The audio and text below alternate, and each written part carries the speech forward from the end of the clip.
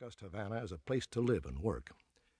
Character like me, Hemingway said, the whole world to choose from. They naturally want to know why here. Usually don't try to explain. Too complicated. The clear, cool mornings when you can work good with just Black Dog awake and the fighting cocks sending out their first bulletins. Now, where else can you train cocks and fight them and bet those you believe in and be legal? Some people put the arm on fighting cocks as cruel. But what the hell else does a fighting cock like to do? The daiquiris kept coming as we discussed Robert Flaherty's documentary films, which Hemingway greatly admired, Ted Williams, the Book of the Month Club, Lena Horne, Proust, television, swordfish recipes, aphrodisiacs, and Indians until 8 o'clock, not threatening the Hemingway daiquiri record but setting an all-time Hotchner high of 7. Hemingway took a drink with him for the road, sitting in the front seat of the station wagon next to his chauffeur Juan, and I somehow managed to retain in the rum mist in my head that he was going to pick me up the following morning to go out in his boat. I also managed to make some notes on our conversation, the beginning of a practice that I followed during the entire time I knew him. Later on, I augmented these journals with conversations recorded on pocket tape transistors that we carried when we traveled. There were 2 pillars in Hemingway's life, one the lusty partisan for whom the bell tolls, the other a 40-foot cabin cruiser with a flying bridge and the capacity to fish 4 rods. The seagoing Pilar was docked in Havana, and its mate since 1938 had been a lean Indian-skinned man named Gregorio Fuentes.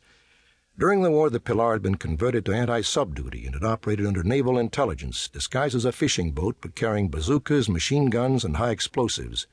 She hadn't seen any action, but had radioed good information about U-boat locations and was credited with locating several subs which were bombed and presumed sunk.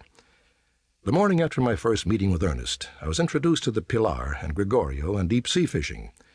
Under Ernest's instruction, I even boated my first marlin. As we returned from the boat to the Nacional, Ernest made his first and only reference to the note I'd sent him on the future of literature. I was going back to New York the following morning, and we were shaking hands on the sidewalk in front of the hotel. "The fact is, I do not know a damn about the future of anything," he said. I was startled by the abrupt reference. "Oh, sure, just forget. What are they paying?" $15,000. Well, that's enough to perk up the future of literature in itself.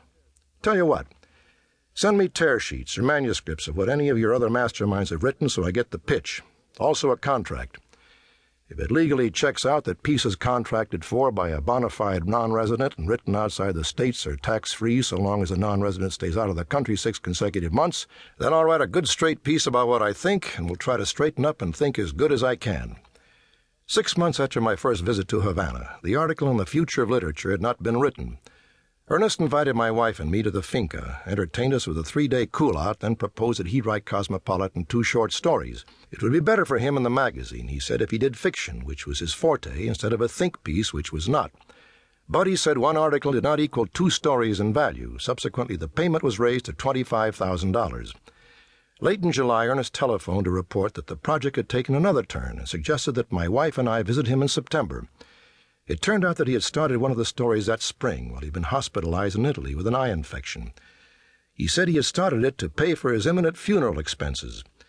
As he improved, however, the story grew until now it gave every indication of becoming a novel. Ernest was calling it Across the River and Into the Trees.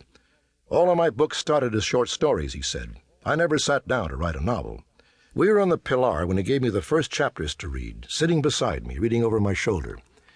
In years ahead, I was to learn that all works in progress would be shown to me in this manner. I eventually learned to detach myself from the author at my shoulder. Now, however, Ernest completely distracted me with his reactions to the manuscript, laughing at places, commenting at others as if it were someone else's book. I finally got permission to read it alone later. Great black cumulus clouds were forming in the sky, the sea was getting choppy, and my wife Geraldine was 4 months pregnant, so we decided to head to the Kawama for lunch. By the time Gregorio anchored the boat, several hundred yards from shore, the water was very turbulent, but the club had no docking facility, so we had to swim ashore. Mary could borrow clothes from Geraldine, but Ernest looked me up and down with narrowed eyes and shook his head. "Hotchner, an exchange of pants is hopeless. I'll carry mine." I thought he meant he would put a pair in a watertight bag and tow it in, but that was the easy way. The women dived off and started to swim. Ernest had taken a pair of shorts and a shirt, rolled them up tightly with a bottle of good claret inside because he didn't trust the Kawama wine, and secured the roll with his Gott mit uns leather belt. He descended the boat's ladder and lowered himself carefully into the water. He had the roll in his left hand, which he held straight up over his